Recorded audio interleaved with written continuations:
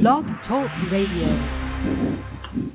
You're listening to HCG Body Talk on Blog Talk Radio, where we discuss how to achieve the health and body of your dreams one day at a time with HCG Body for Life. How to stay semper fit, fit for life. Please welcome your host, international HCG diet coach, author, and creator of HCG Body for Life, Colin F. Watson. HCG Body for Life, for the body of your life. Hey guys, this is Colin, and welcome to Blog Talk Radio. This is HCG Body Talk, and I'm your host, Colin F. Watson, the HCG diet coach. And we have a very, which I feel to be a very powerful topic today. It's one that I don't really hear too many people talk about, and it's, actually, it's something that came to my attention. Actually, I mean, I've known about it, but it came to my attention to a point where it actually kind of woke me up in the middle of the night, made me start thinking about making some changes, and I'll get into it in a little bit. But as you can see, the topic of this show today is how to conquer HCG diet, relapse, and embrace recovery. And that's it. It's any diet. I mean, we already know statistically that 94% of people that lose weight successfully on any diet protocol gain it all back, or most of the way back, if not all the way back or more, usually within 4 years. And in many cases, it's a lot sooner than that.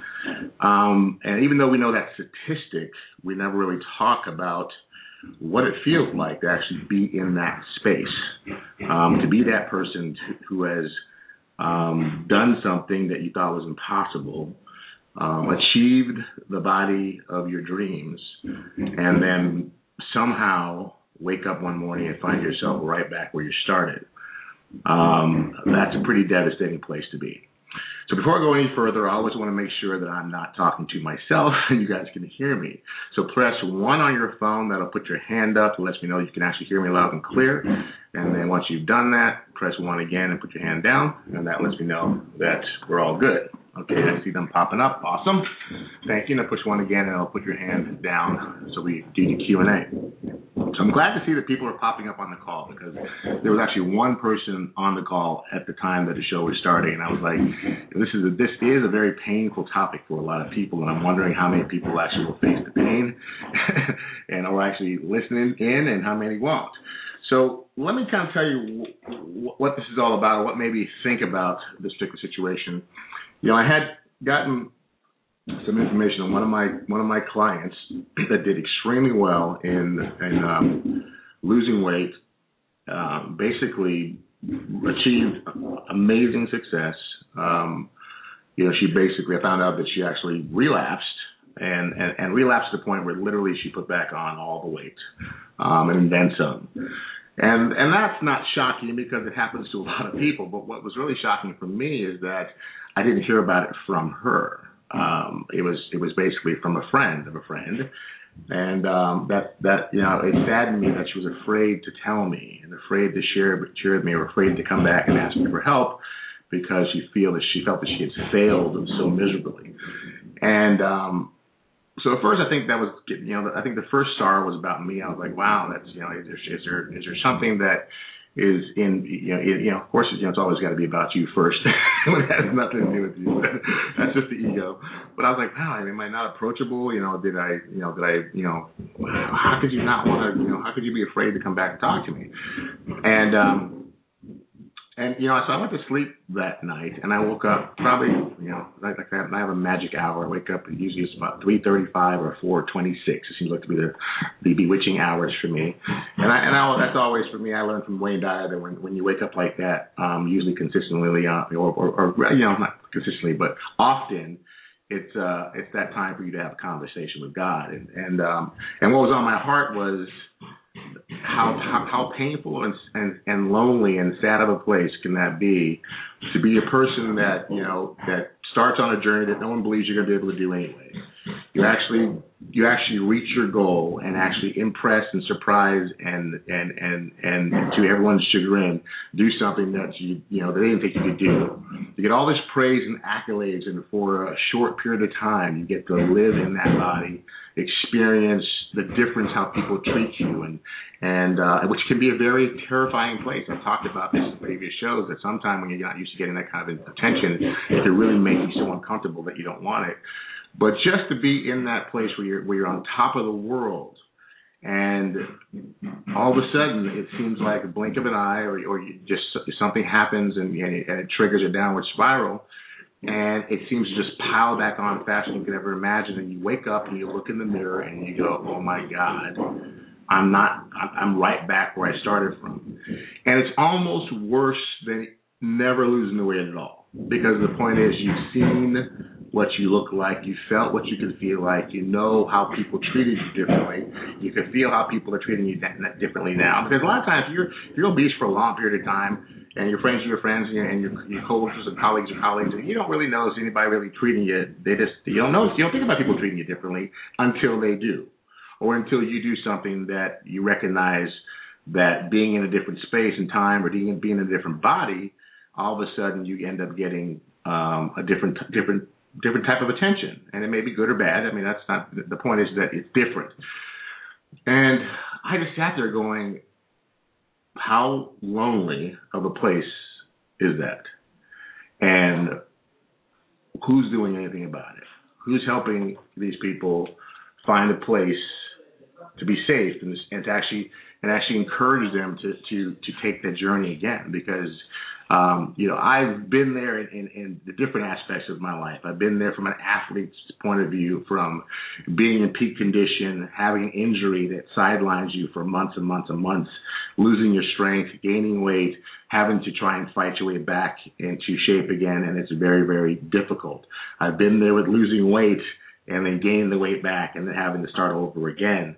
Only over the last 4 years, and I think primarily because, actually it'll be 5 years here in April after Easter, I think primarily because of the career I ended up being in, and because of the fact that I coach people every day. I'm in the public eye every day. I'm on video every day. I'm either lecturing. I have a higher level of accountability that makes it a little bit more difficult for me to slip away into the darkness and actually gain all the way back and what have you. And maybe I did learn a little something along the way, because it is a lifestyle change. But not everybody gets it, and that's why there's such high statistics of 94% of the people gaining the weight back. But I'm not talking about that 94%. I'm talking about, I don't know what the percentage is, but I'm talking about the percentage of the people that have lost and gained again, but now are in a place where they can't seem to face themselves, face their friends, their family, their support group, because of how they feel about themselves and about just so despondent. And I believe I have a calling in me to try and create a space for this.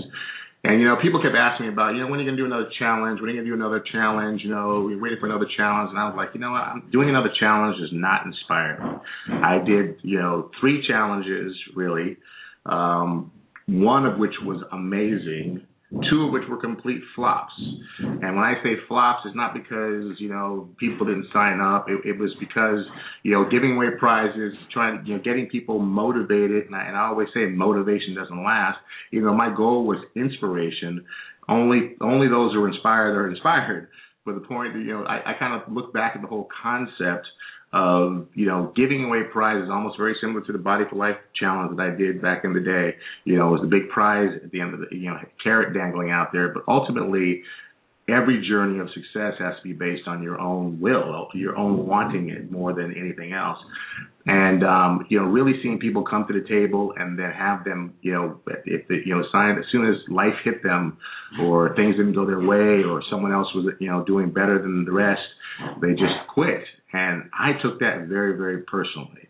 Not personally as insulted, but personally as that I just felt I had let people down. I felt that they let themselves down. It just hurt me. And I was like, I'm not setting myself up for something like that again because, you know what, it just didn't feel good. It wasn't fun. It was very time consuming. It was emotionally draining. And no, I don't want to do another one.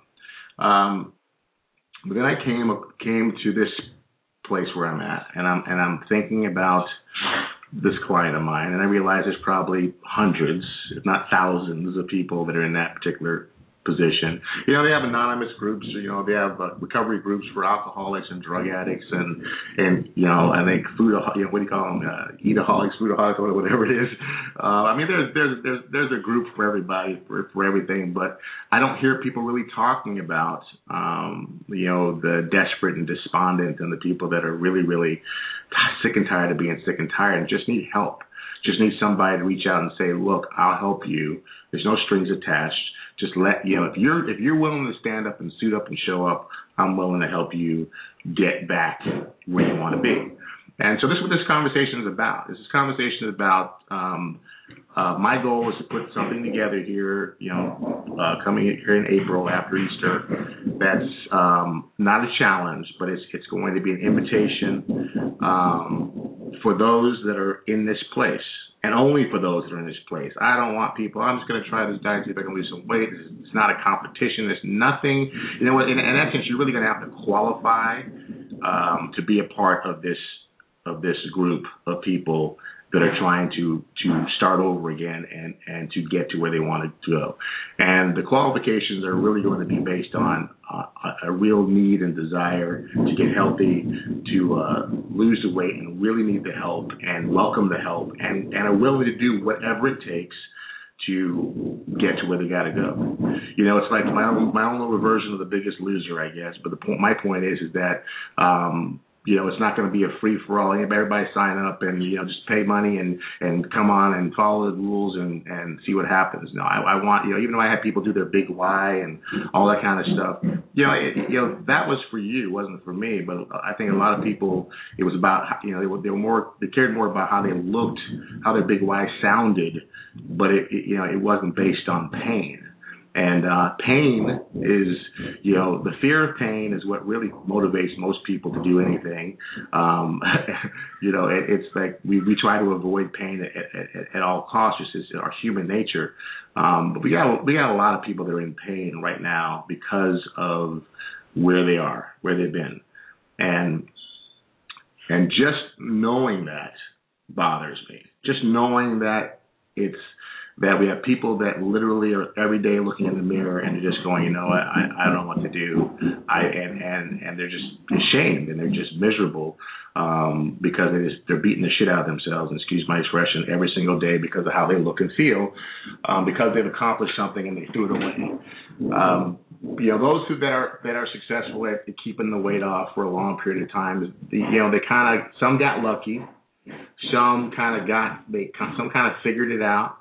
And realized that a lifestyle change was absolutely essential for to keep their newfound bodies in health. And they just figured out that they wanted it bad enough. They wanted it more than they wanted the cheeseburger, wanted it more than they wanted anything else.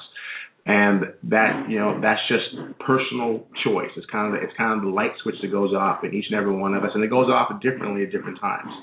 You know, I happen to have a client, a good friend that you know has a very intricate part in the recovery world. I mean, she deals with, you know, recovering addicts all the time, recovering addict herself for many, many years. And we talk a lot about the parallels between drug addiction and food addiction, losing weight and staying sober, or, you know, that people relapse every day.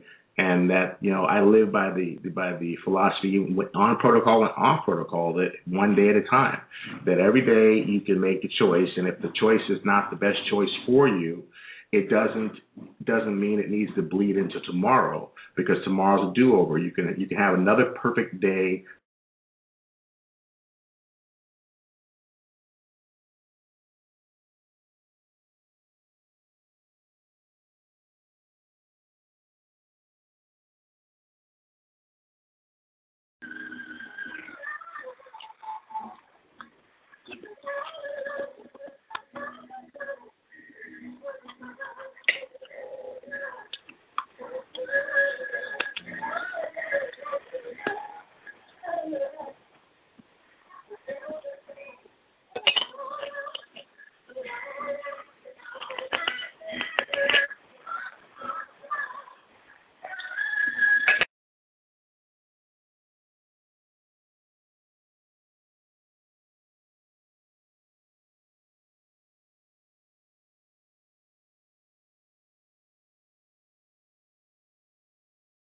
I used to think that I could not go on. I used